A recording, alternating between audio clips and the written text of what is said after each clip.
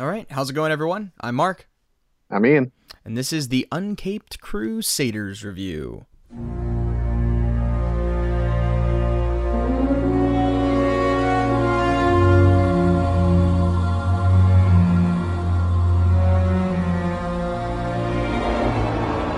Now, Ian, today we're kicking off our Batman the Animated Series rewatching. Yes. As anyone knows, we're rewatching both the Adam West Batman show from the 60s and the Batman Animated Series, just alternating 4 episodes each week. And so we did the first 4 episodes, but 2 full episodes because the Adam West show is split. Each episode is a half, basically, of the story. So Right. I feel like I'm gonna have to explain that every time because it sounds confusing. Nah. But anyway, so we watched the first 4 episodes of that, and we watched the first 4 episodes of Batman Animated Series, and we'll talk about that as the majority of this episode. But there's a lot of other stuff we got to get to. Obviously, we'll get to Movie Swap 2 in just a little bit. But Ian, there's a lot of stuff that we need to talk about. We're a little behind on most of it, unfortunately, just because it's kind of happened in the past week or so. But we got a lot of stuff. We got a lot of casting things. And so I guess we need to probably get started with that. Obviously, 2 biggest casting things with the Batman show is the rumored casting. Yeah, not confirmed. Of Andy Serkis as Alfred and Colin Farrell as Penguin. They're both apparently in talks with the studio, but there's nothing confirmed as of yet.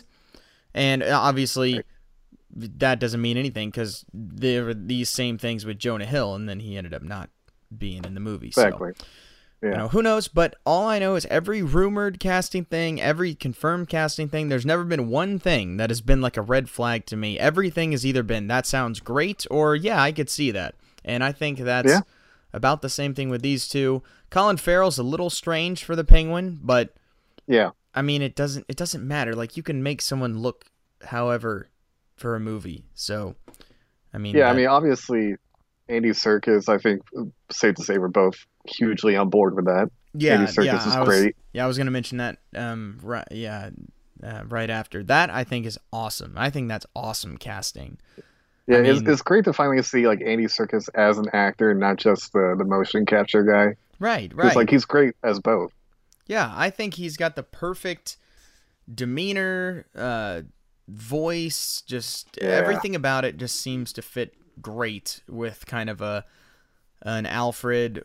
And there's so many different versions and how to play Alfred. I'm not quite sure which one he would fit into. I think he could do almost any of them. Oh, for sure. I mean, or he could do something entirely new, knowing him, and I feel like it would fit right in. Yeah, so big fan of that. Kudos on that. Hopefully that ends up being confirmed, because at this point, if it's not, I'm going to be disappointed.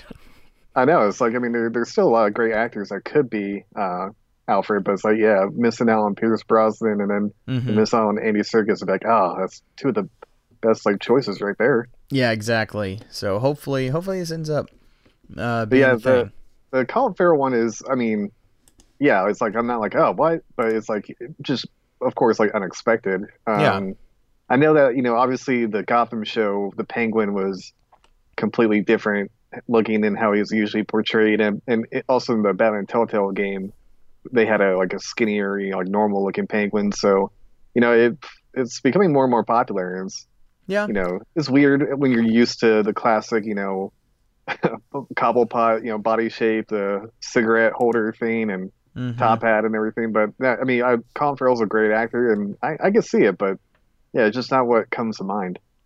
Yeah, I hope that it I hope that I don't know. I hope they do more of an actual look.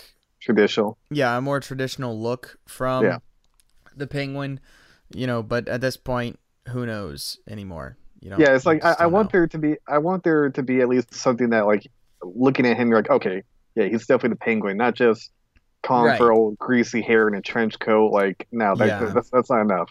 Yeah, I agree. So, Yeah, we'll see. we'll see about both of those. Some other things. There was clips, or there was pictures of Robert Pattinson training in Brazilian Jiu-Jitsu, which Yeah, I don't know why that was news. I mean, I guess just because it was something, but to me that isn't news. It's like, yeah, no kind of duh. expected. Well, I mean, it did come out that the guy who trained Keanu Reeves for John Wick is the same guy who's training Robert Pattinson. So Which there's a isn't even a big deal because it's like he's been like the go-to celebrity trainer, oh so it's not even like anything out of the ordinary. yeah, So that's like just more of like the hype culture. Like everything's sure, getting hyped. Like, oh my God, it's like every little detail.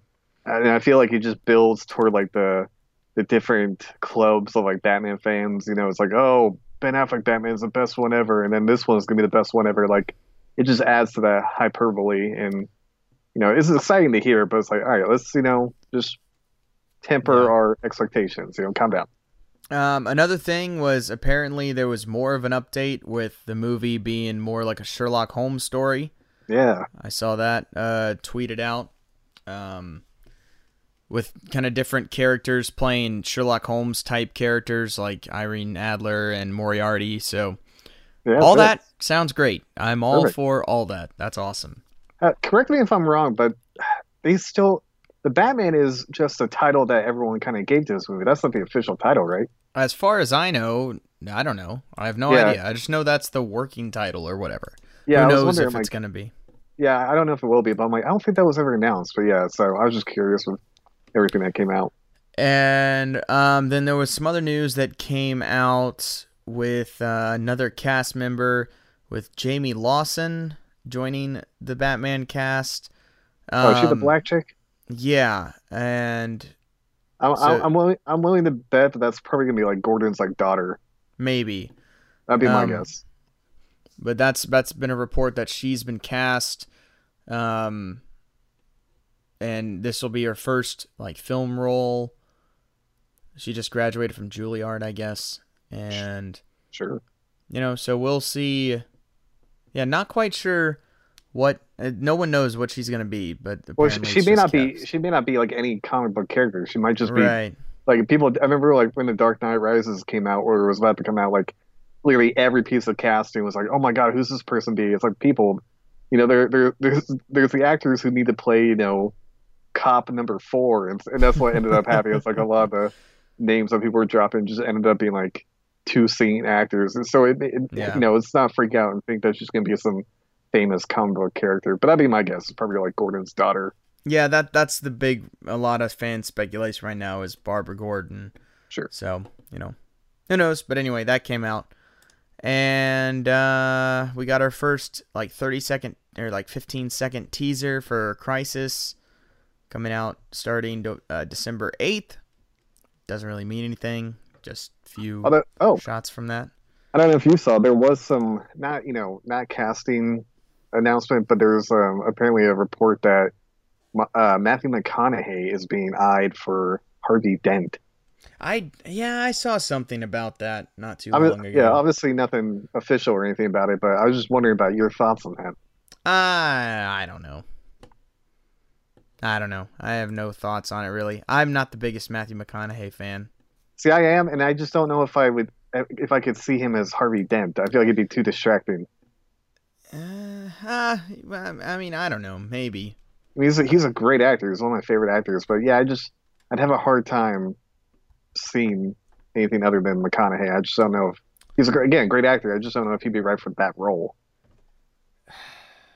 I don't know. I don't see it personally. Yeah, I don't So either. I'm not really sure.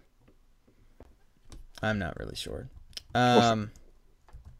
Let's see. What was I gonna talk about? Okay, yeah. One cool thing.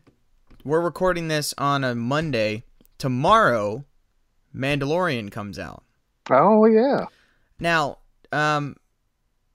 do we know, is this going to be like a DC Universe thing or a Netflix thing? Like, are they all coming out at once, or is it going to be like released once a week? I don't actually know. It's released once a week. Okay, it is released once a week. Yep. Okay. Well, that's fine. Man. Yeah, shoot. I mean, who knows if eventually they'll go to all at once? I doubt it. But definitely right now, while they're building up, obviously their library, this is their first show. Yeah, it's gonna be once a week, so that way they don't just blow their wad. Everyone. Oh no, I mean I get it. I totally get it. Yeah. Well, I might have to sign up for that stupid thing. I know. I like every part of me is like, no, just wait and you can watch it all at once. But I mean, I'll wait for the reviews. If people are just raving about it, like they might. I don't want to wait for the reviews because I'm excited about it. I just want to watch it. Oh, I understand. I'll have to figure that crap out. But anyway, sticking with Star Wars. Okay, Ian, have you heard the latest things about Rise of Skywalker? Dude, I hear all of it. Dude, I'm more excited about the news than the movie itself. I'm excited about this movie now. I am so excited. This sounds like it might be the worst thing of all time, and I cannot wait. I'm fully on board with this being the worst movie in the history of the world. I'm just excited for the Red Letter Media, like Mr. Plinkett reviews are going to come out from this movie. Yes, me too. Now, because I have seen so many things. Obviously, Midnight's Edge is one of the best YouTube channels for all this news. They've been awesome with this. Doomcock. But there's a great. It was on Cosmic Book News or cosmicbook.news. They had a whole article about it the other day, and it is awesome. Like the rumors behind this movie. Oh, they're all bad. Is the coolest thing ever. Apparently, George Lucas has been brought in to massively consult and even edit the movie. And again, I don't know how much of stuff that you've heard. I've heard it all. Like every type of I've heard the three they did the test screenings apparently, and there's. I guess they went from 6 different edits to down to 3. Yep. Where it was like the J.J. Abrams, Kathleen Kennedy version, the Bob Iger version, and then the George Lucas version. Right. And apparently the George Lucas fared the best. Yeah, that's the rumors going around about test screenings, and apparently, and if there are still different edits, and this movie is a month away, what is even going on? Oh man, it's great. So this apparently, is worse than Justice League. Oh, it's way worse than Justice League. So apparently they do them out of 100, the scoring for this, and apparently the Kennedy Abrams version scored a 29, which is just historically horrible. Abysmal. It's amazing. Like the first act got a 65. Yeah. The second act a 12, and the third a 4. 4. that again. All this is rumors, though, but this is all the stuff going around, and a lot of this stuff usually ends up being true. Yeah, it's very specific to be rumors. Apparently, one of the biggest things is Rey just goes Super Saiyan and just obliterates everybody and just destroys the Emperor, and it was apparently so funny that the audience burst into laughter. Oh my god! Which is amazing. The sad part is I can believe that. Right. And then Bob Iger apparently went nuts and he ordered a redo. And so there was a ton of work done and a bunch of it was redone. And apparently his screening was like a 65, which is still not good. Still not great, yeah. Well, then apparently they brought George Lucas in to make his own edit. And he changed a bunch of stuff and added a whole nother character apparently. A new Skywalker. Yeah, and his apparently scored an 88. Out of 100, which is pretty good. Yeah. So I mean, if anyone's gonna get the best score about Star Wars, it's gonna be the guy who knows it best. I know. Apparently, I've heard different things from 25% to 75% of the movie that's been redone. That's crazy. Apparently, over $300 million have been spent on just reshoots alone. And so these are the 3 rumored versions. And apparently, whatever the final one has been decided and has been locked so that all the final VFX work can be finished on it. So that's what I've heard from these other channels and stuff. Yeah, but I've heard that the final version, it's not like they just went with George Lucas. Okay, this is the way. I heard that they incorporated all different elements from all different 3 edits, so it's literally this Frankenstein monster. Yep. That's what that's the word going around, that it's that it's something that absolutely nobody is happy with. Dude, That's like the rumor I going cannot around. wait for the fallout of this movie. It is It's going to gonna be be the amazing, internet man. is going to be ablaze, and like I hope George Lucas just did like the dirtiest move and charged him out the ass to bring him back. Like how great is that? He sells them Star Wars for like 4 billion. Like we need you back. He's like, all right, give me another 20. I'm like, oh, Right. God, fine. Like they have to come crawling back to him. Like how great is that? Oh, it's awesome. I love it. Dude, it's gonna be such a crap show. Like I cannot wait. I know, me neither. I'm super excited. I'm way more excited now than I was. And Like, so apparently also Star Wars movies are done for the near future. That's yeah. the rumor going around, which to me Well, is a no duh. well, it's like when the reports say that up to 75% of the movie was reshot, we're talking about a production budget 400 to 500 million dollars. Like the amount of money they have spent on this is unfathomable. Again, this is worse than Justice League, They and that was like, probably spent over $1 billion, and that doesn't include marketing. yeah, because there's been no marketing. Like this movie, I bet to make a profit, this movie would have to make like $2 billion. Yeah, it's not going to make a profit. It's not going to flop, of course, but it's not going to make a profit. And I Right. can guarantee you, once the movie comes out, if they don't announce it, I guarantee you Kathleen Kennedy is already like done. Like Oh, she has to be done. I Like, guarantee she the has whole to be. Kevin Feige, that was just downplaying it. Like he has already taken over everything, It if has- not already. it has to Like, be. but I guarantee after Skywalker, if they had the balls, they would announce that she's done, but they won't because Right, Disney loves being a progressive company, and they're not going to fire a female CEO. right. So like she'll get promoted, and she'll never be like deal with the movies again. But she is done. Yeah, I mean, she has to be. But apparently, because they already fired the Game of Thrones creators who were going to make their own trilogy. And Yep. apparently there's rumors that Rian Johnson has already been fired as well from his Star Wars. If they had any brain, it Movies would. as Because well. the only person who wants to keep him on is Kathleen Kennedy. Right. And the only right. reason like he was even given the movie is because she liked his ideas. Which Right, shows because they're how both terrible just she is. massive progressive Liberals. liberal wackos who want to just push their crazy liberal agenda on everyone, which is the whole point of this entire trilogy. And Well, it's just- like the proof is like literally Ryan Johnson had done 2 movies before this, both of them like each like 7 years apart. Like the last movie he did was Looper, which came out in like Mhm. 2010, and then all of a sudden, right after making Last Jedi, he has a movie coming out 2 years later. That's no coincidence. It's Right. like that's Kathleen Kennedy like getting him in. It's like no. It's like Mhm. yeah. So if Disney, Bob Iger, is like no, I do not want that guy back. It's like bringing him back is the dumbest thing you could do. But I'm not surprised they're done with movies for the time being. Yeah, so that's the rumor, which makes sense because this whole thing is just a nightmare. And that's so Oh, sad man. too. It's sad, but also I'm happy it turned out this way because Oh, yes. screw all of it for everything. Yeah, their hubris has come back to bite them. Like, I mean, they had a golden goose, Star Yes. Wars, like a money printing machine, and you somehow make that unprofitable. Yep. How do you do that? You do it by Insulting the shoehorning fans. all of your political ideologies into a movie, completely ignoring your fan base, and thinking you have a golden goose that's just going to lay stuff indefinitely. You can do whatever you want. Yeah. That's how that happens. I mean, Solo was the big kick in the balls for them, but now they already know, and now they're freaking out about Rise of Skywalker. Like, I would love to be a fly on the wall at Lucasfilm and just see like out of a scene from Airplane of people just running around like stuff on fire. Like, Mm-hmm. Oh Oh, my man. God. It's going to be great. I cannot wait. Apparently, I'm there's excited. rumors about having Anakin and Luke in the movie, like in the flesh. Oh, I cannot wait. This is going to be awesome. I can't wait to see how bad and how just insane. This movie might be even more fun for me to watch the first time than Batman vs. Superman. Because I had a great Oh. time watching that movie in the theater for the first time. And I might have even more fun watching this movie. this might Just be saying. more fun for me because like at this point I don't care. Like, Right, you know? right. It's all just a shame because, to be honest, I didn't even hate Force Awakens. I enjoy I know you Force don't. Awakens, but after all this, basically after Last Jedi, it pretty much ruined the Force Awakens even for me. Sure. Yeah.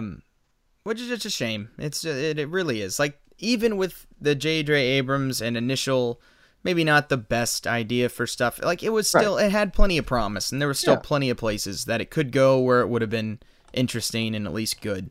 Oh sure. And single-handedly, Rian Johnson destroyed the whole thing with green lights from everyone else involved, and it's just... And now there's no going back, and it's hilarious. And screw all of them. So... Yeah, drama themselves. Anyway, I just wondered, I had to talk about some of that because I think it's hilarious. Okay, so now we got to get into Movie Swap for this week. I watched The Girl with the Dragon Tattoo, and Ian watched Casablanca. So quite different movies. Yeah, very, very, very different movies. And Ian, how about you kick us off with the masterpiece that is Casablanca? Halt!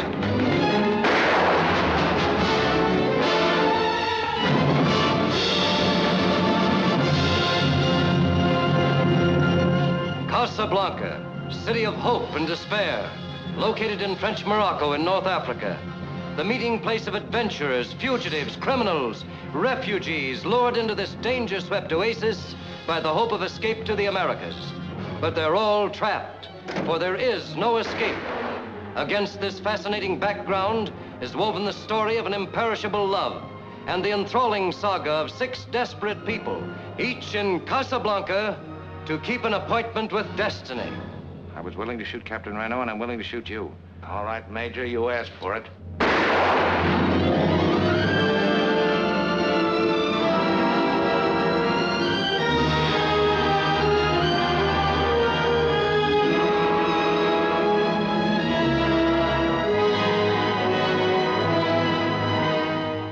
You knew how much I love you.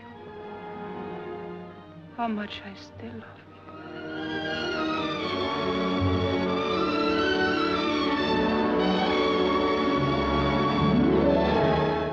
I know a good deal more about you than you suspect. I know, for instance, that you're in love with a woman. It's perhaps a strange circumstance that we both should love the same woman. What do you want for Sam? I don't buy and sell human beings. That's too bad. That's Casablanca's leading commodity. You can ask any price you want, but you must give me those letters. There's no deal. All right. I tried to reason with you. I tried everything. Now I want those letters.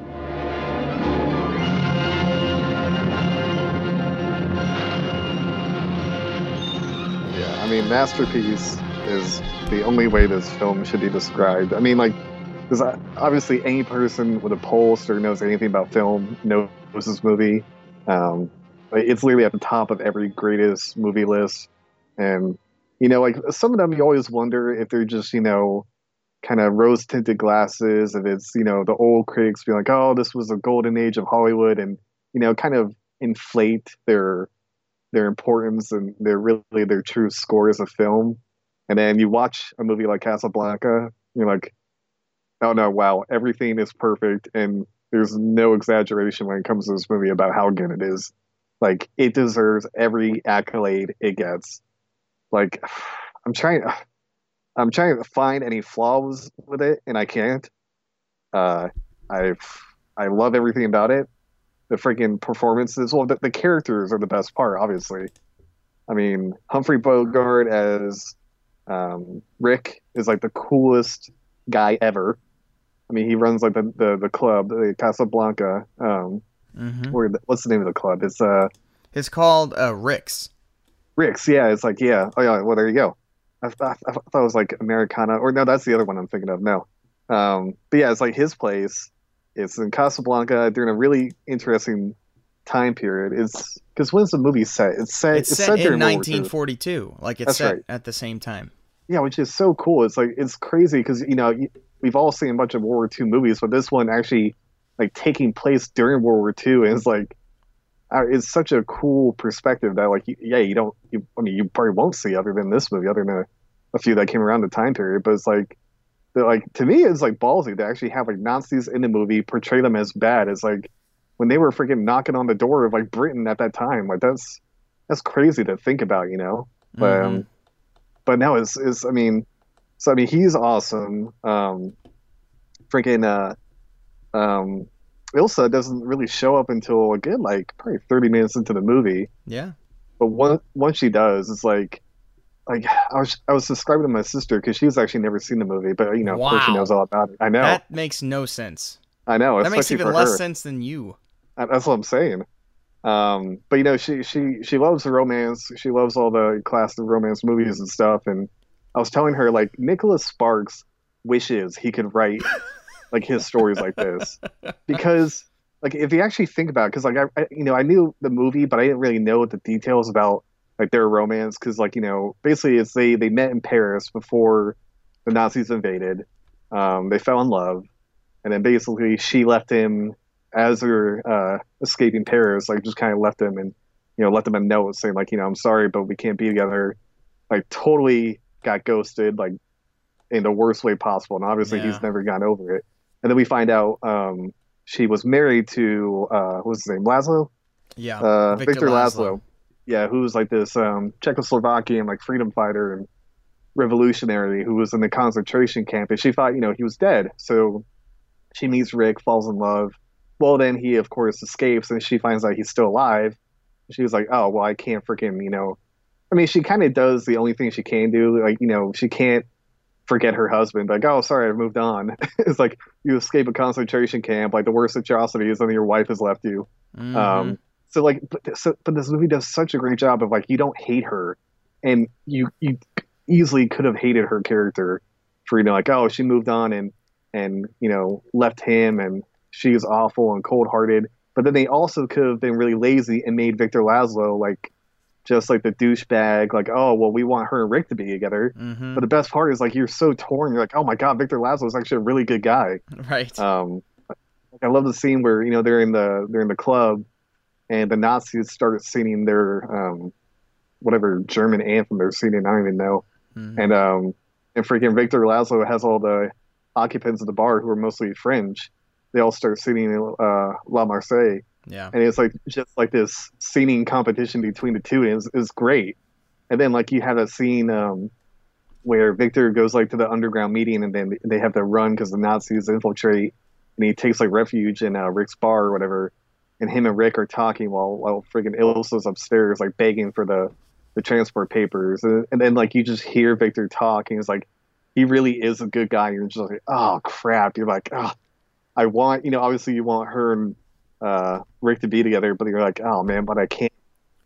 I feel for Victor, man. Like he's actually a good guy. Well, the other And, thing about it is he knows that there's something with Rick and Elsa as well, and Yeah. like is I don't and maybe and like is fine with it. Yeah, he's so mature about it. Like he's not like competitive or like jealous. Like he's so like classy about it.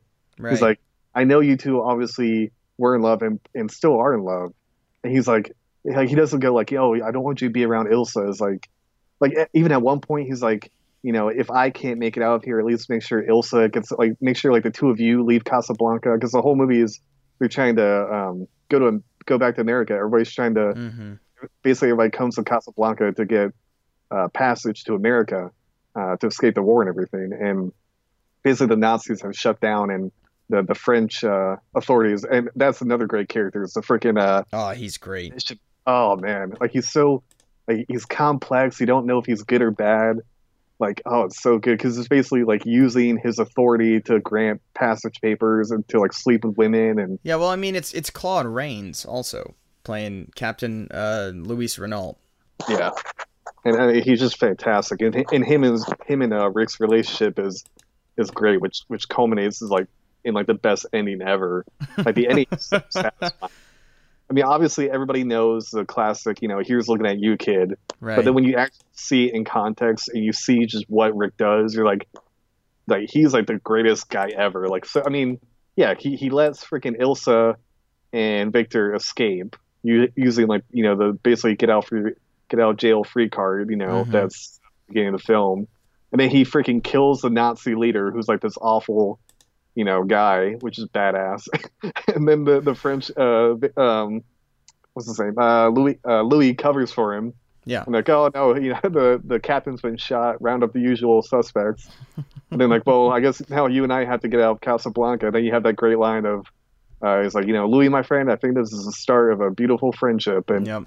Actually, I never even knew that quote came from this movie because I knew about, he was looking at you, kid, but I didn't know that quote actually came from this movie too. So you have two iconic quotes within like 5 minutes of each other, and now I mean I'm gushing over this film. It's so good. Yeah, it's awesome. Like I said, I watched this a few years ago when I started going through top 100 American movies list, which I have stalled out on for like the past 8 months. I haven't brought myself to rewatch Chinatown. Oh yeah. But so that's how I finally watched this movie for the first time, and it was totally different from everything I expected because it literally goes Citizen Kane, The Godfather, and Casablanca. And you watch Citizen Kane, which to me is an overrated movie that I don't really enjoy but respect. And then you watch The Godfather, which is just masterpiece, but it's big, huge, feels like a big auteur cinema type thing in an actual Hollywood movie as well. Yeah. And then so for Casablanca, you're thinking, okay, we're going to go back to this type of thing. And then it's like an hour and 50 minutes or an hour and 40 minutes. Yeah. And flies through. It's like a popcorn movie. That's what I was gonna say. Yeah, it doesn't feel like your typical Oscar because like you hear about it, you're like, oh, this is a romance movie set in World War II.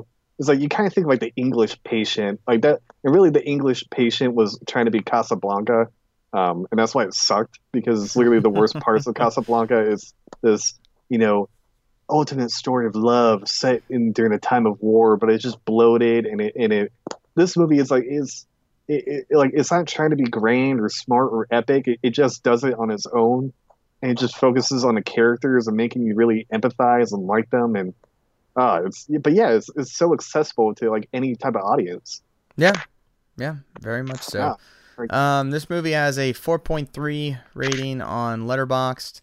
It has an 8.5 on IMDb and a 98% critic score on Rotten Tomatoes and 95% audience score on Rotten Tomatoes.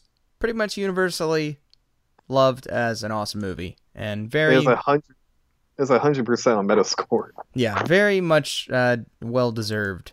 Oh my god, man. For all of that. If anyone even tries to say this movie is overrated, you should just kill yourself. All right, so that is what Ian watched. I watched a very similar movie, the David Fincher, The Girl with the Dragon Tattoo.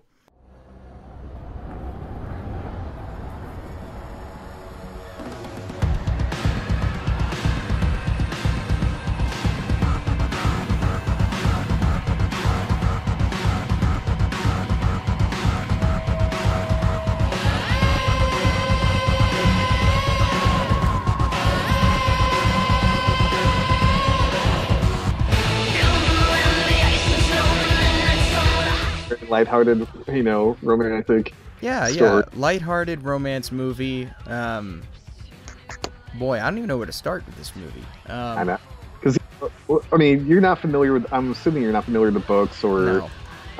Okay, yeah. See, I knew about the books. I read some of them. They're great, at least the first three. So there's a trilogy made by Stieg Larsson, who did a Girl with Dragon Tattoo, Girl Who Kicked the Hornet's Nest, and Girl Who Plays with Fire. They're all about the character Elizabeth Salander, and this movie is directly based on the first part of that trilogy. And then his son wrote the later books, but they're not as good. Okay. Yeah, this is just a weird movie. It's awesome from start to finish. Yeah, I honestly don't even know where to start with the movie. It's classic Fincher. Like every second of the movie, you never forget that you're watching a David Fincher movie. Everything from just the pacing to the color palette, like everything about it just feels like David Fincher. The score is great. The cast is great. So it's basically, and again, I don't know how to pronounce any of the names of any of these characters, but sure. What is it Mikhail? Yeah, Mikhail. Okay, so Mikhail Blomstovich something is Daniel Craig's character. Yeah. And he's the main guy. He's a journalist who has just gotten sued for libel and has lost the suit. So He's basically he's wiped out financially. He's been disgraced professionally and really has nothing going for him at this point. So he ends up getting hired by this weird old guy who lives on an island with just his own family. Billionaire tycoon. Yeah, Henrik Wagner, who's played by Christopher Plummer, who's just awesome. And great and everything. And what he wants to hire him for is to figure out who killed or what happened to his niece like 40 years prior, or however many years prior it was. And that's really it. That's the plot of the movie. Very much. Which is, I did not expect that to be the plot of this movie. Very simple. Yeah. And then there's this other character, Lisbeth, is it Salander? Salander, yeah. Who is just randomly shown in the movie for a while, and you're kind of like, all right, why? I mean, I get how like that she's the title character, but why are we showing her? And then she ends up being brought in with Mikkel because she's the one who did the research on him for Wagner. Yeah. Okay. Yeah. That's what it was. That was a little confusing. So. Yeah, Wagner, his associate, who's the bad guy from what 80s movie was it? The guy with like the big old wart in the middle of his head. I forget. Was it the first Lethal Weapon? Maybe.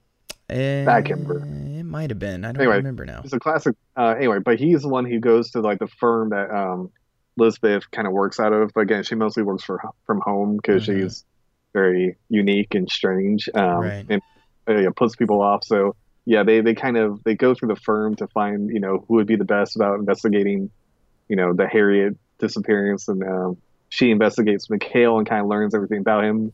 Learns that he was actually right about like all of his writings about the billionaire being corrupt and stuff, and she knows like everything about him, like completely invaded his privacy.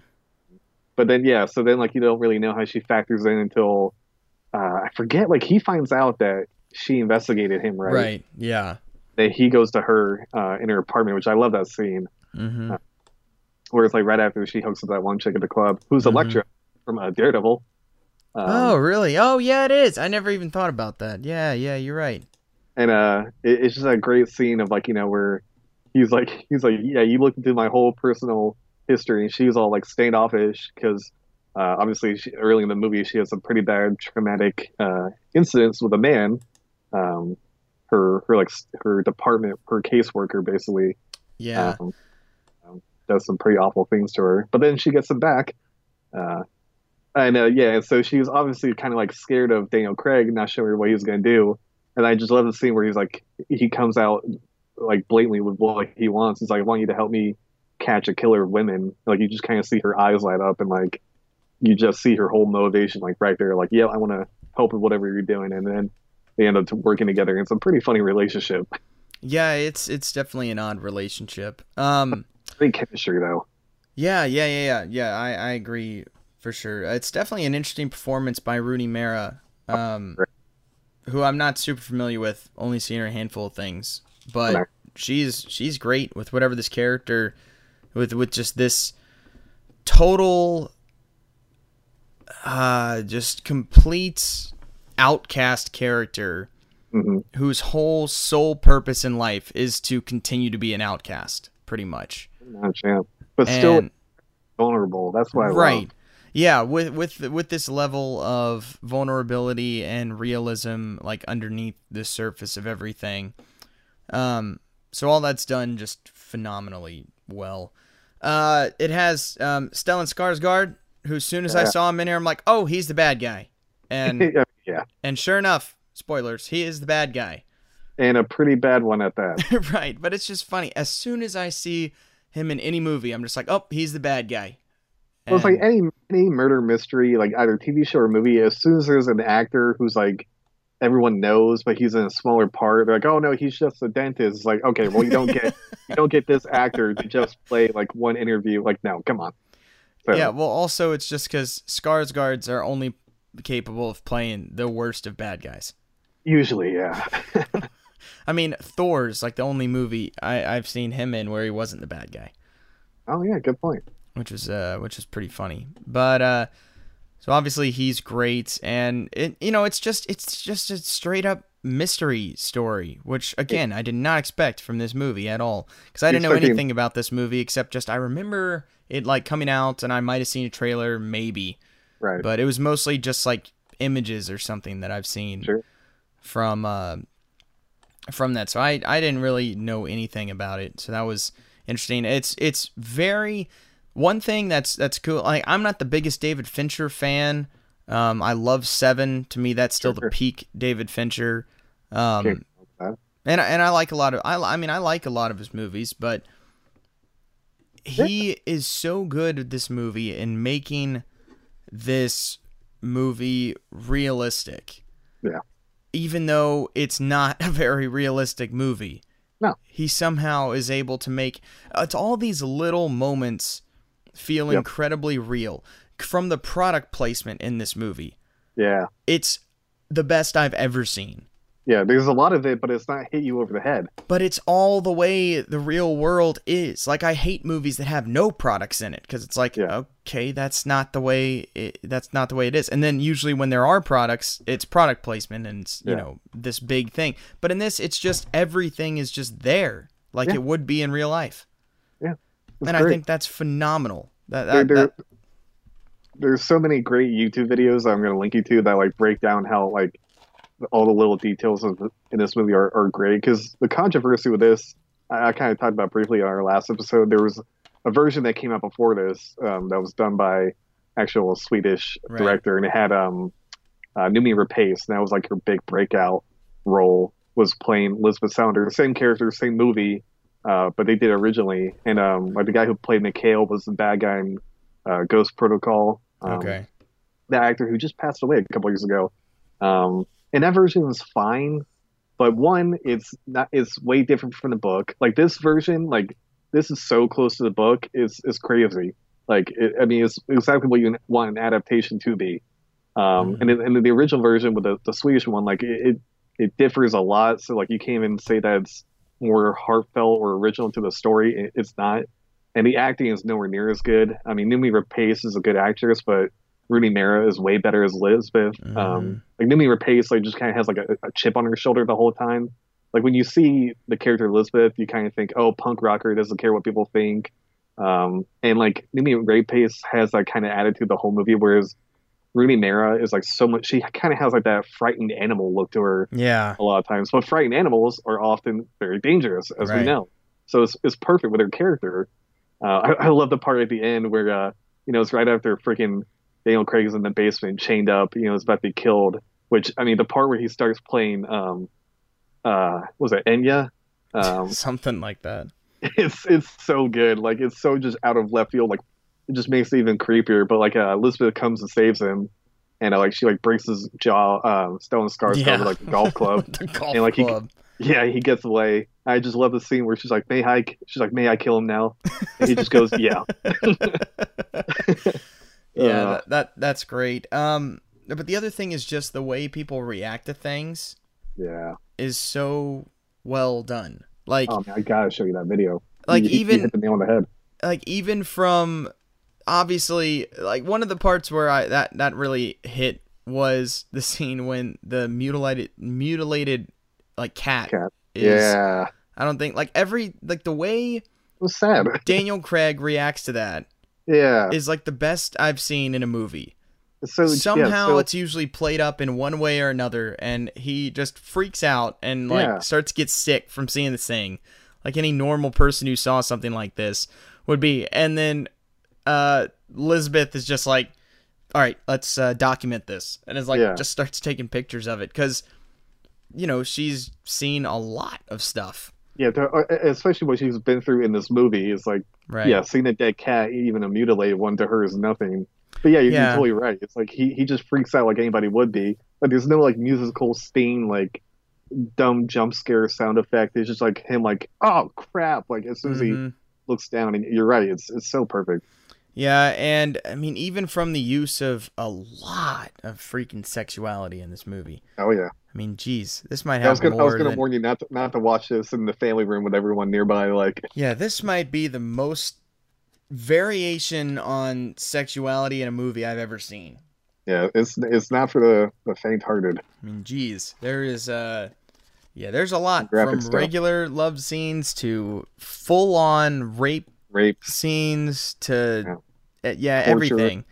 Yeah. Torture stuff too. Yeah, of course. But even that, the way how that was done still seemed realistic compared to the way a lot of that's handled in a lot of movies. Yeah, it wasn't gratuitous. It was like, it's shocking, but it's done in a way where it's supposed to be shocking. Like, it's not.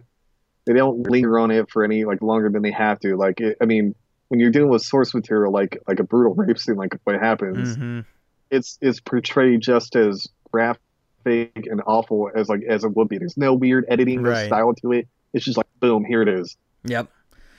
And then of course she gets one over on the guy. Oh boy. With that whole development, which is funny because even she's like, yeah, I didn't expect that. Yeah. But like she did all this in order for something to happen. She didn't think it would go to like being held captive. Right. Brutal. And the crazy part is the actor who did that, the guy who plays the rapist. Apparently, after they did that scene, he was like just traumatized and literally didn't come out of his like trailer for like 3 days. Like, he felt so bad about it. Jeez, yeah. I mean, I could get it. See that. So all but that's the biggest thing for this movie that jumped out for me was just the amount of realism. So many things were done in this surreal, over the top movie. So it feels like Seven at times. Yeah, definitely. Yeah, it does. I love the tension build up is done really well with several scenes. Obviously, biggest one being at the end with Skarsgård and them kind of putting everything together with that. And then obviously just the mystery aspect is fun from beginning to end. It always keeps you intrigued, and as it just unfolds with them finding more evidence and more pictures and putting more stuff together with characters. I mean, there's not too many movies where you can see a person in a library for like an hour straight and it be interesting. And it's just great editing and filmmaking. Yeah, but he's able to make the very mundane seem interesting. I mean, that's how he made a whole movie about Facebook interesting. Yep. I mean, David Fincher's able to do Fincher. it. He's able to do it. That's for sure. This is my favorite movie of his. So yeah, then I like the ending too. The ending was very real and very well done as well. With sad. A little sad. You feel a little for Elizabeth, but it still makes sense. And it's fitting, yeah. The way everything works with him continuing to go off with Princess Bride Girl. Yeah.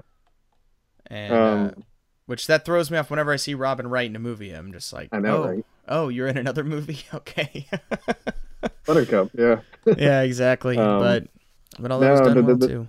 The biggest disappointment is I will never get a sequel to the rest of the books with this cast, and David Fincher wanted to, but unfortunately, he just didn't make the money. Although it did fine, like it didn't flop, but Sony is like, if it doesn't make $1 billion, they don't care. Yeah, which is sucks.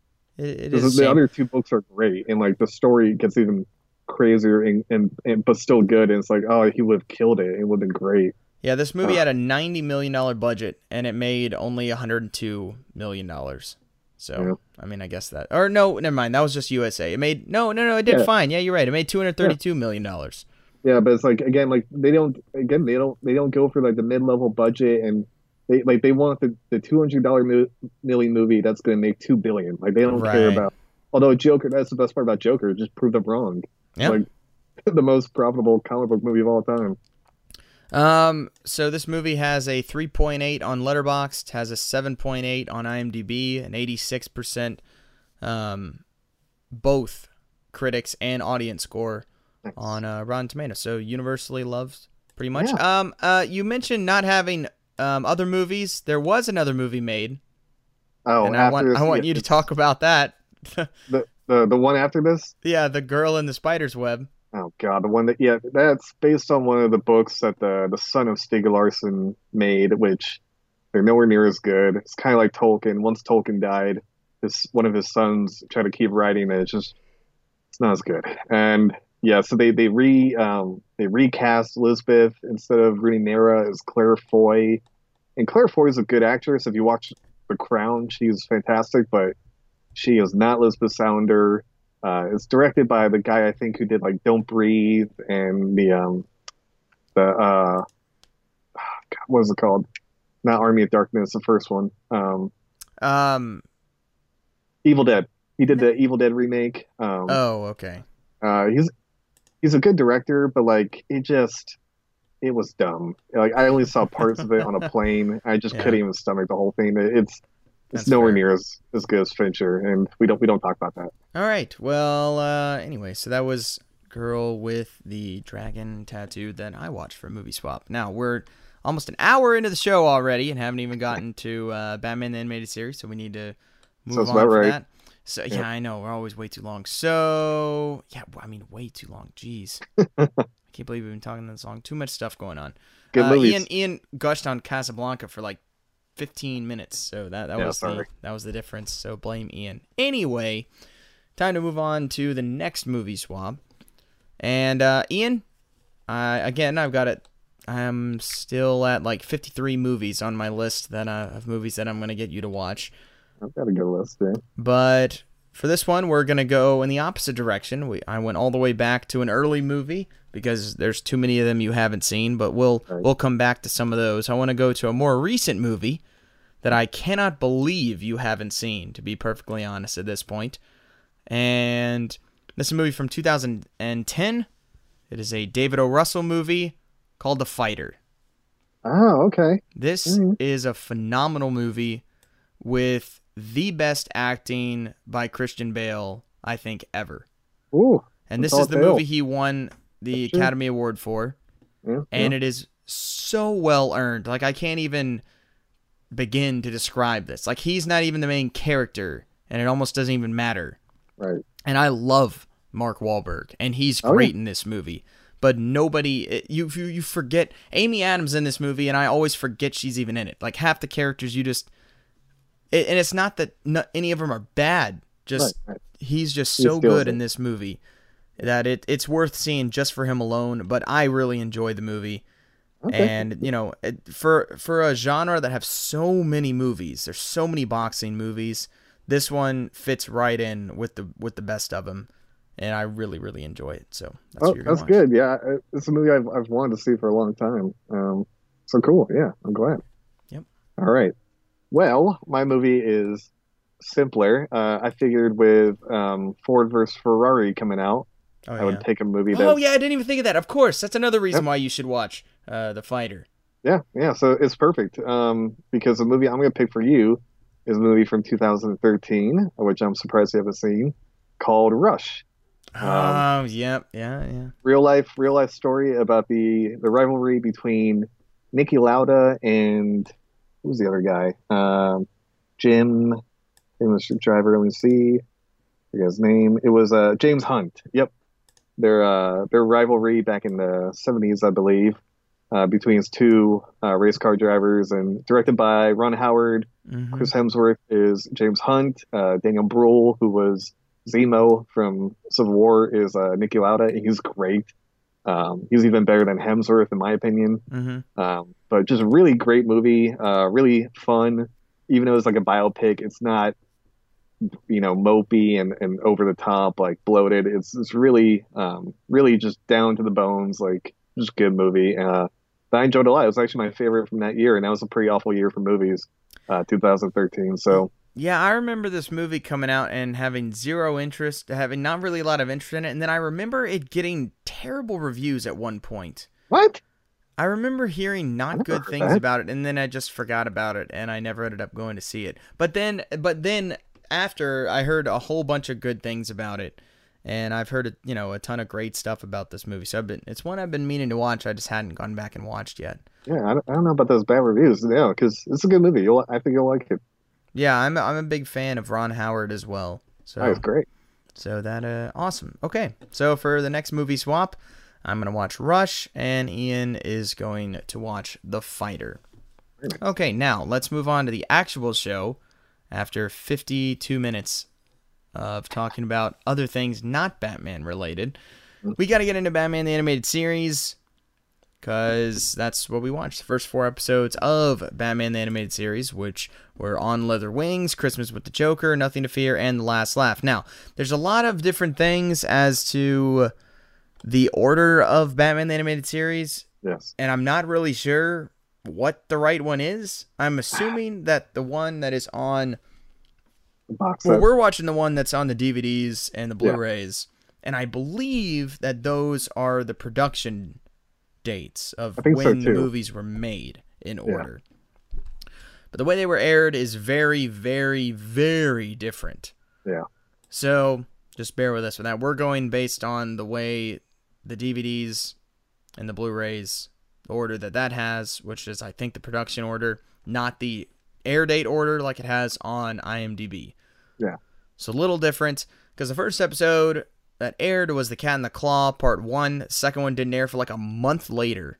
Yeah, it was a which is- nightmare. Which is terrible. I remember like even when they reran it, it was still a nightmare to keep track.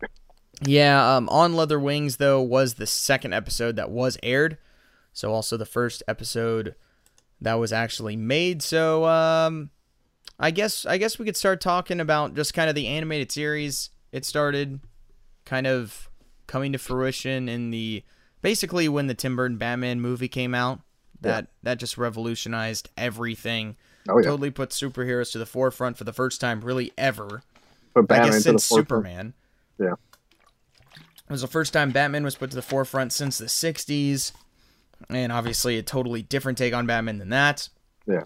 And so because of that, studios, Warner Brothers wanted to capitalize on it, of course. And so they thought they'd make a superhero cartoon. And they took very successful kind of showrunner for Tiny Toons in Bruce Timm. Mm-hmm. And kind of brought him and Eric Radomski on to, I think, really start creating the show. And then they ended up bringing Paul Dini on to start writing it because he'd written stuff for Tiny Toons as well. And so it was kind of, those were the three, I think, the kind of first people and kind of the main people in at the beginning of the show was Bruce Timm, Paul Dini, and Eric Radomski. Radomski is like the production designer for the show. And started in September 1992, and it's very confusing with how this thing aired. Yeah. Because there's like 4 volumes as far as the DVDs go, but the seasons-wise, it was only like 3 or something. Seasons it's weird. It's very confusing. The initial run was like 65 episodes, and then they added like 20 more, and then they did the revitalized one in 1998 with the different design and actually under a different title, even though most people group that together. If you look on IMDb, it is not grouped with the New Adventures of Batman. So it's all very confusing. But the way we look at it now is it's Batman Animated Series. The ones from 1992 through 94 and then 98 are all grouped together as part of the same show. Yeah. Anyway, so to get that out of the way, very different cartoon, revolutionized everything basically in cartoons, was dark, was gritty, had a film noir aspect, and mature. It had very mature content for a cartoon. There was gun use rampantly used, a lot more violence than in most cartoons, and it kind of had a weird thing where it was initially put out on Fox, the network, at night on like Sunday nights or something. Yeah. And that didn't really garner too many ratings, so then they moved it to Fox Kids when that started. And then it ran on there until the WB had their own network, then it ran on there. Like, it had a lot of weird stuff, but ultimately this is pretty much praised as the definitive Batman. Yeah. And I think me and Ian are pretty much in agreement with that. I mean, this show is a masterpiece. Obviously, I grew up in the right time, and this was really my first introduction to Batman, and you couldn't ask for any better introduction because, when I think definitive Batman, how he sounds, how the Joker sounds, how most of the characters look, how Gotham looks. All the visuals immediately jumped to the show. I mean, I literally don't even know where to begin about praising this show, about just how it gets. Literally, the only thing I've ever thought that this show got wrong, which I'm sure we'll get to when we talk about the episode, is like BVS, when they show a flashback of Thomas and Martha being killed. Thomas actually fights like Joe Chill and like punches him a few times, and I've talked about before how that's wrong, that shouldn't happen. But like, I think that, and there's like maybe one other thing that this show maybe got wrong about Batman, which just goes to show you how freaking good it is. Yeah. For me, this is not my first Batman, as we talked about before. My first Batman was Adam West Batman, the 1966 movie. And actually, I didn't watch much of this show at all growing up because it wasn't on reruns a ton. It was a nightmare. It was so frustrating as a kid. So I know I saw some of it. I was very familiar with the look of everything because I had all the toys from the 1998 time period. I still have some of them. And like even, you know, going to Six Flags or whatever, they had all the character designs from this show were everywhere at the Gotham City at Six Flags.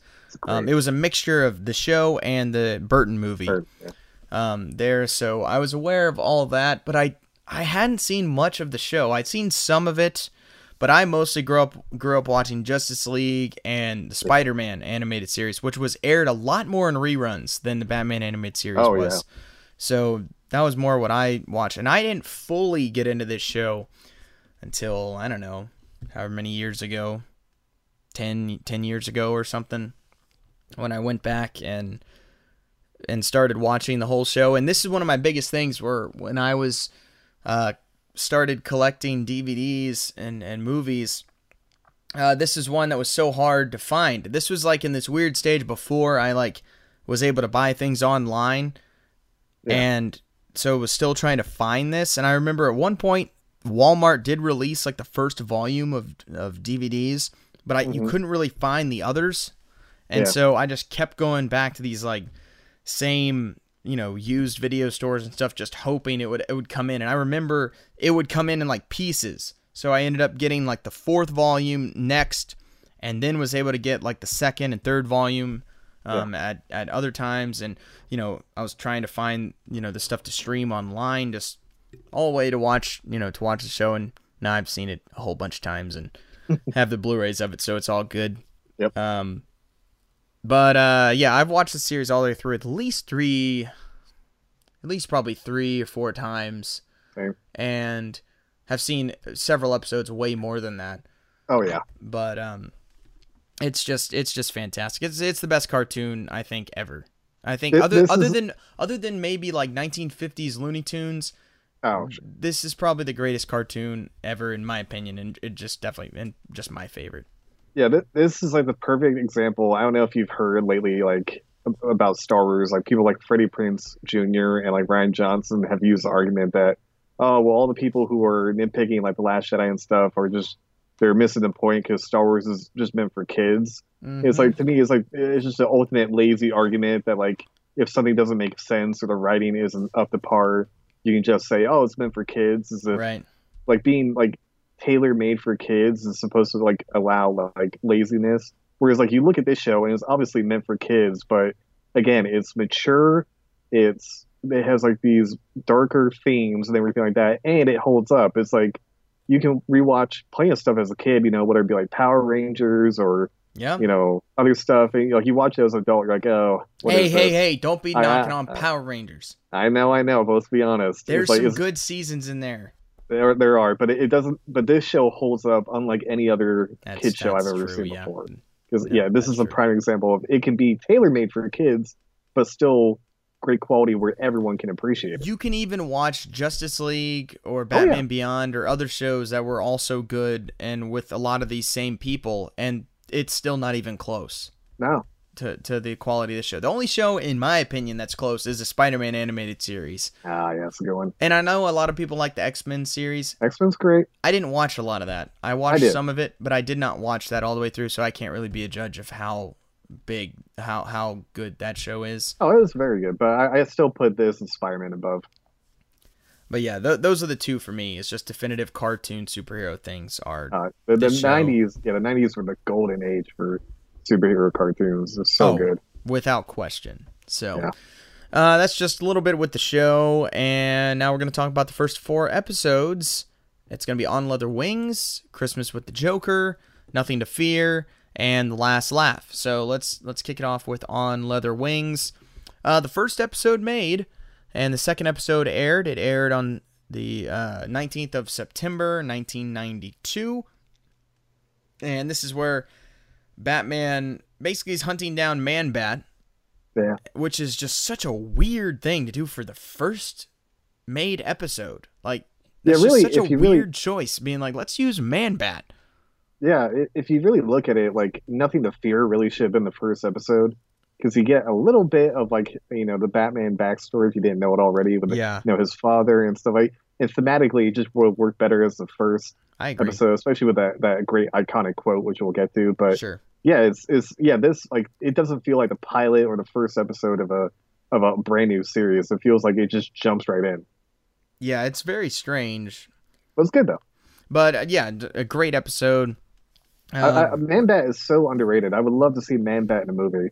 Like, I think it just looks so cool. Yeah, I mean, I don't know. I'm not as big a fan. Not as the only villain. There would have to be more. It couldn't just be Man-Bat, but like, I would just love to see him like done really well. Yeah, I could see that. That could be interesting. But it's basically kind of a Jekyll and Hyde story with Kurt Langstrom, who becomes Man-Bat, and this is just a straight up detective story, which is the best part about it. I mean, you see Batman collect evidence. Is awesome. Yes, it's Batman going to the crime scenes, finding evidence, analyzing it, cross-referencing it, then going to experts to try and figure out what this is. As Bruce Wayne. Yeah, using the Bruce Wayne thing, which we talked about last week, or 2 weeks ago now because we're behind. 2 weeks ago with the 66 show when he does that with Penguin. So we get to see that right off the bat. And all that stuff. Some interesting things, though, is the first voice you hear in the Batman animated series is Kevin Conroy, but it is not as Batman and Bruce Wayne. Yeah. It says the blimp pilot. Yeah, one of the blimp guys. Who has the first line of the entire series, which is pretty funny and pretty fitting. Weird. Yeah. That Kevin Conroy does. And also another weird thing is the first 3 or 4... Hang on, let me see. Yeah, the first 3 episodes, it's a different voice of Alfred.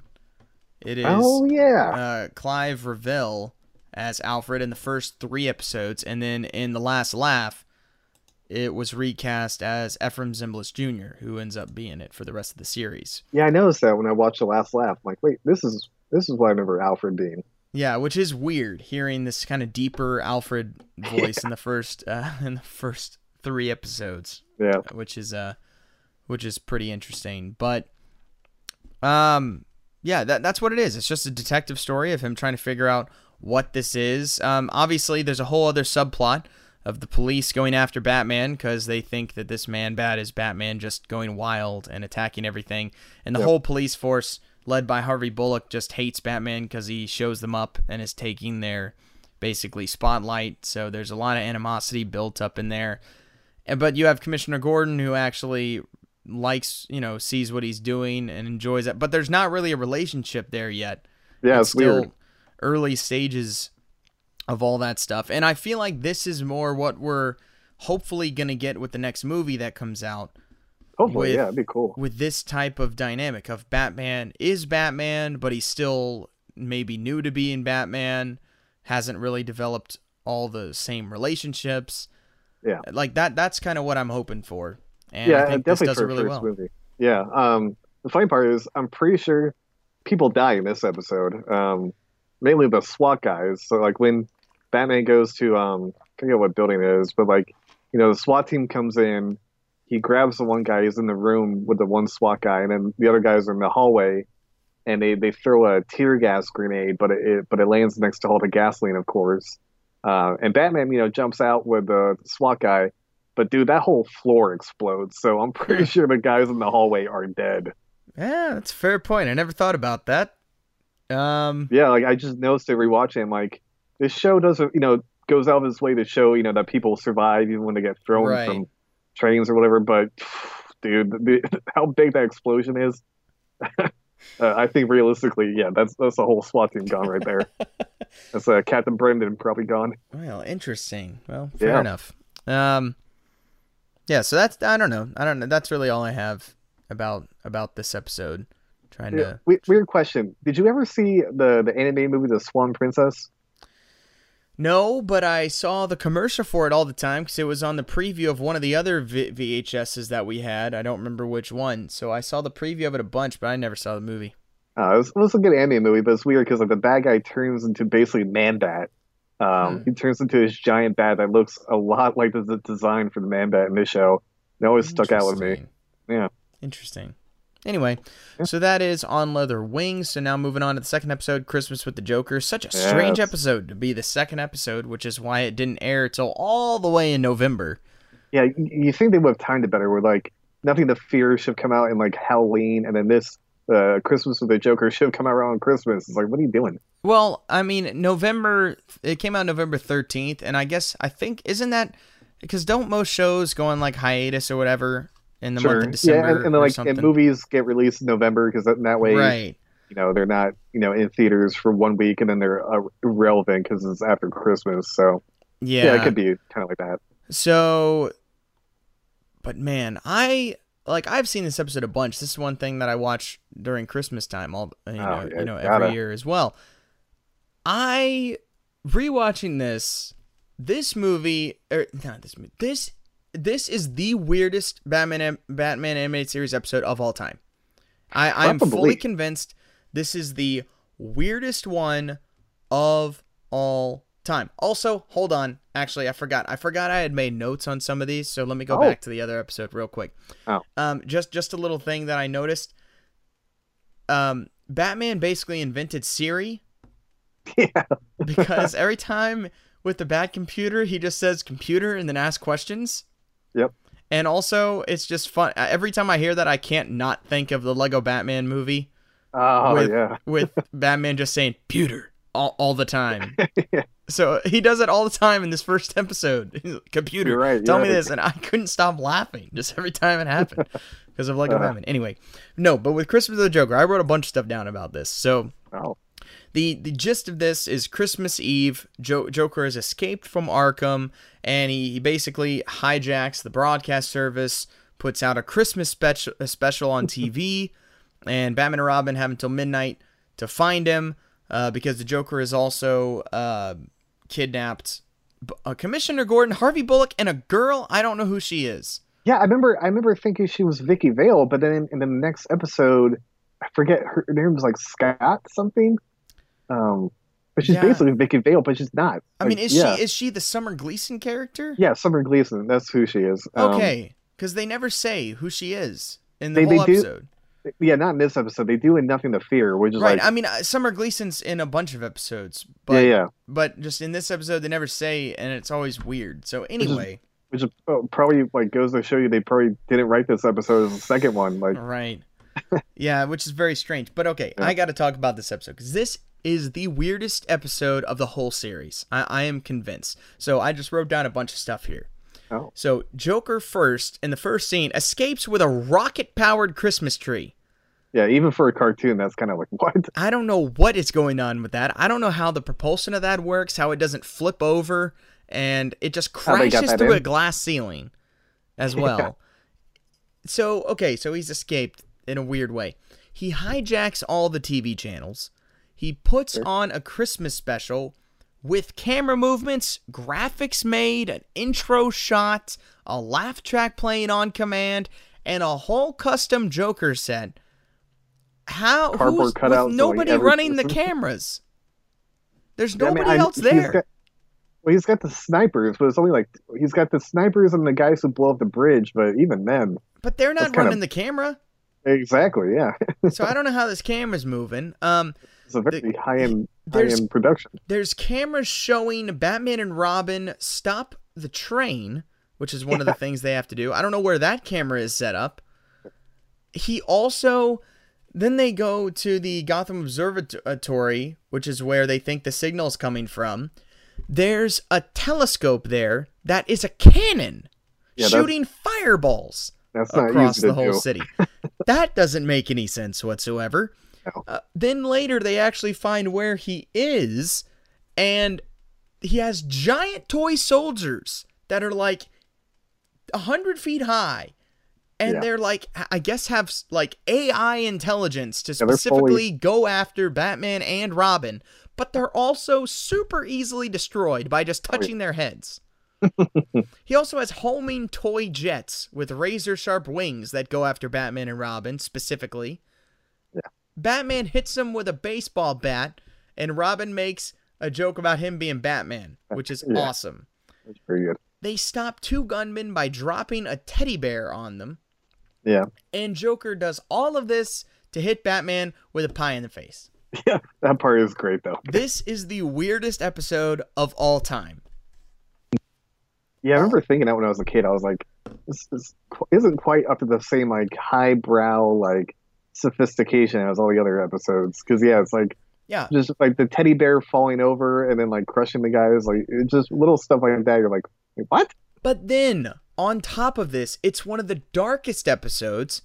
Yeah, it is. With the moment when the train's going to crash and Summer says her mom's on the train, and he's just like, oh, well, that'd be even more exciting when it crashes. It's like, what is this episode? Yeah, and then she's like crying. It's like, good God. It's like, this is... I don't even know what to think of this episode. It's so bizarre. It was also crazy, too, because, like, Robin just is in this episode and he disappears from the other episodes. It's like, what? Yeah, Robin's, like, barely in the first, like, season of the show, but he is just in this episode randomly. But I do like the beginning where, they're about to sit down for Christmas, and... He just wants to watch It's a Wonderful Life. It's all Robin wants.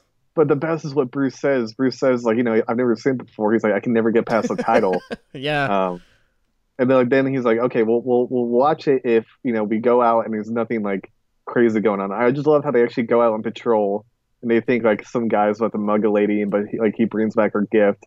Like, okay, I guess it's all is safe. Like, I like how they actually take the step to actually go out and make sure everything's, like, okay. It's like, they gotta do that first. It kind of reminds me a little bit like the Adam West Batman, something they would do. Yeah. Like, and also just the comparedness to It's a Wonderful Life with Robin trying to make with Bruce Wayne is pretty cool. Oh yeah. So the Joker plot in this is very, very intricate, and I mean this would take years of planning if it's even possible. But the best part is the ending where he's got the hostages over like a molten lava or whatever, and he's like, you got to open your gift or they die. Mm-hmm. And Batman opens the gift, it's just a pie in the face. Which is like, that's awesome. That's something Joker would do. He would go through all this setup, this ridiculous amount of time and money it took to set all this up just to pie Batman in the face. Like, to him, that'd be all worth it. Yep. Yeah. And so that is, and of course, after he tried to kill them, but still. Right. But anyway, very weird episode, but a great episode at the same time. Okay, so moving on. We'll move to the next episode, which is Ian's favorite episode of the whole series. One of mine, yeah. One of Ian's favorite episodes, Nothing to Fear, which is Batman and Scarecrow. With Scarecrow trying to ruin Gotham University, which scorned him from doing too many fear experiments. Rightfully so. Yeah, but very rightfully so. And this is another great episode of this show. But I agree with you. This should have been the first episode. It really feels like everything's kicking off with this one. Yeah. And it's just so well done. I mean, there's like this crazy rewatching this and seeing how many homages there are in Batman Begins to this episode. Yeah. Like, it's so good. Mm-hmm. Talk about what can be an underrated villain is Scarecrow, and I mean, he's great, and it's obviously the fear toxin. Like, you get a lot of really good stuff out of that, especially on Batman. That's why, like, I feel like the fear toxin with Scarecrow and then Man-Bat would be like a really good combination where, it's like Man-Bat is basically a giant bat personified, and like that could be like, yeah. So that's a missed opportunity there. But no, this episode is very straightforward. It's freaking Scarecrow robbing a bank in the first scene, and then Danny gets hit with the fear toxin. But yeah, really, there's one scene alone that really makes this episode, like, to me, one of the best. And yeah, I don't know if you want to talk about it, or there's other stuff to talk about in this episode, really. I mean, it's just a well done episode from start to finish. Just introducing the character of Scarecrow and figuring out, finding out the backstory and going through all that and seeing the fear toxin, what it does. I mean, that's really all it is, all that's going on. But then the whole subtext is Batman dealing with the effects of the fear toxin. Yeah, and I like it's not just like he's afraid of bats and that's what keeps. It's like no, his fear is like his father coming back and telling him what a disappointment he is. Like right about like daddy issues. Like oh my goodness. Yeah, and that's the big kicker with this episode, which is just awesome. And then it of course leads to the best line of the whole series, which is still said to this day. Bruce. No, not now. You are a disgrace. No, you are not my father. I am not a disgrace. I am vengeance. I am the night.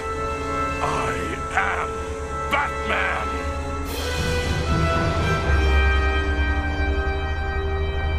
I mean, that is just awesome. I mean, if they repeat it in the new movie, I will faint in my chair right there. They gotta have it in this crisis. Oh, for sure. I mean, I feel like that's the only reason Conroy is in it. Like, it's gotta happen. If it doesn't happen, I'm gonna be massively disappointed. Absolutely. I mean, like, cause like, and like to me, that's one of the big things that solidifies every actor's portrayal as Batman and why Ben Affleck isn't good, because he never says I'm Batman at any point in either film. That's a good point. It's a good point. But we get it from everybody. We get it from freaking Michael Keaton. We get it from Val Kilmer and George Clooney. We get a great one from Christian Bale, but we never get one from Ben Affleck. So we have to have one from Robert Pattinson. I agree. I think that must happen. I totally agree. Oh man, but yeah. Mark, what line are we talking about here? Let's not beat around the bush. I didn't beat around the bush. I inserted it when I edited the episode. Oh, did you? Yeah, okay. I did just now, but you don't know that because I haven't done it. I haven't done it yet, but I did it after we finished recording. So okay. Everyone else already heard it. Yeah, everyone's like, what? Because it's not fair for us to say it. I know. It's like that was the thing. I'm like, neither of us can do it justice. It's so badass. I mean, it's perfect. Yeah, it's amazing. Whole thing's awesome. That's worth the whole episode alone. Yeah, so that's pretty much it. He tracks down the Scarecrow, figures out who he is, and takes him down with his own fear toxin. Yeah, this is kind of like what the episodes are mostly like compared to Joker's Christmas. Like this feels like the Joker's Christmas is so Christmas with the Joker. I let you get away with it once, and then you said it again. Sorry. Yeah, fair enough. Yeah, it's like you can definitely like you go from On Leather Wings to this. And you're like, wait, something doesn't feel right. Yeah, it's a little weird. This is a much more straightforward animated series episode. Yeah, this is definitely more along the lines of what the show normally is. So now, moving on to fourth episode we watched. This is The Last Laugh. Another one with the Joker, which is interesting too, which I forgot to mention with the Christmas with the Joker, that originally used not Mark Hamill as the Joker. When these first few Joker episodes were made, it was Tim Curry who's the voice of the Joker. But then after like 4 or 5 episodes with the Joker in them, so the show was pretty much done at this point. They didn't really like his Joker portrayal, and so they ended up auditioned Mark Hamill, who had recorded for a character in the Heart of Ice episode with Frank Boyle, and he read for the Joker, and the rest is history. Took over for that, and the definitive voice of the Joker from there on out. So for these episodes, he had to go back and basically match the lines with his own dialogue. Yeah. which is very interesting and not the way the show was done primarily. So Sure. it's pretty interesting. Now, this episode, this is by far my least favorite Joker episode and one of my least favorite episodes in the whole series. Yeah, I remember, like, as I was watching this, I was like, I'm kind of bored. I did not like this episode at all. It's boring, it's dull, and it makes no sense. It goes on. Yeah, it goes on for a long time.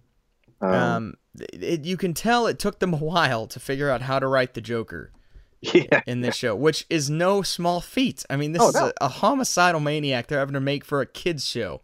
Yeah. And you can tell them they struggled early. Like, I love Christmas with the Joker, but it's, as we said, it's a weird episode. This episode is weird and not very good. Yeah. The Joker's his plot is to drive all of Gotham insane with Joker gas from one, like, garbage boat in the bay. And for some reason, this one boat can send vapors over miles of city, which makes absolutely no sense. Yeah, it freaking goes all the way to Wayne Manor. Yeah, it makes no sense. And every time I watch this episode, it's like, this episode is literally good for the one shot of the Joker sitting on the conveyor belt going through the, like, factory with the beams of light going over him. Like, that's what that's the best part of the whole episode, is just that one shot. And everything else is just kind of... Well, there is another good moment at the very end where the Joker almost falls into the smelting pit or whatever, and you know, Batman of course catches him. He's like, "You're not gonna let me fry to death, are you, Batman?" And Batman just has a smirk and lowers him. He's like, "Come on!" Yeah, that is pretty good. That is pretty good. But no, the rest of it is like, it just it feels like your typical, like, stereotypical cliche Saturday morning cartoon type of plot. Yeah. Where it's like, the villain has this, like, giant, device that should not work the way it is. I mean, it kind of feels like it's all freaking Batman and Robin with a giant freeze gun or whatever. It's like a little bit. And again, it's like, it just doesn't quite fit with how, like, I mean, as realistic as possible the rest of the show feels, and dark and stuff. But yeah, it's like, I remember, as I was watching, it's like, this is really all it is. Like, it's not good. There's no subplots. There's no anything else going on. It's just that's what it is.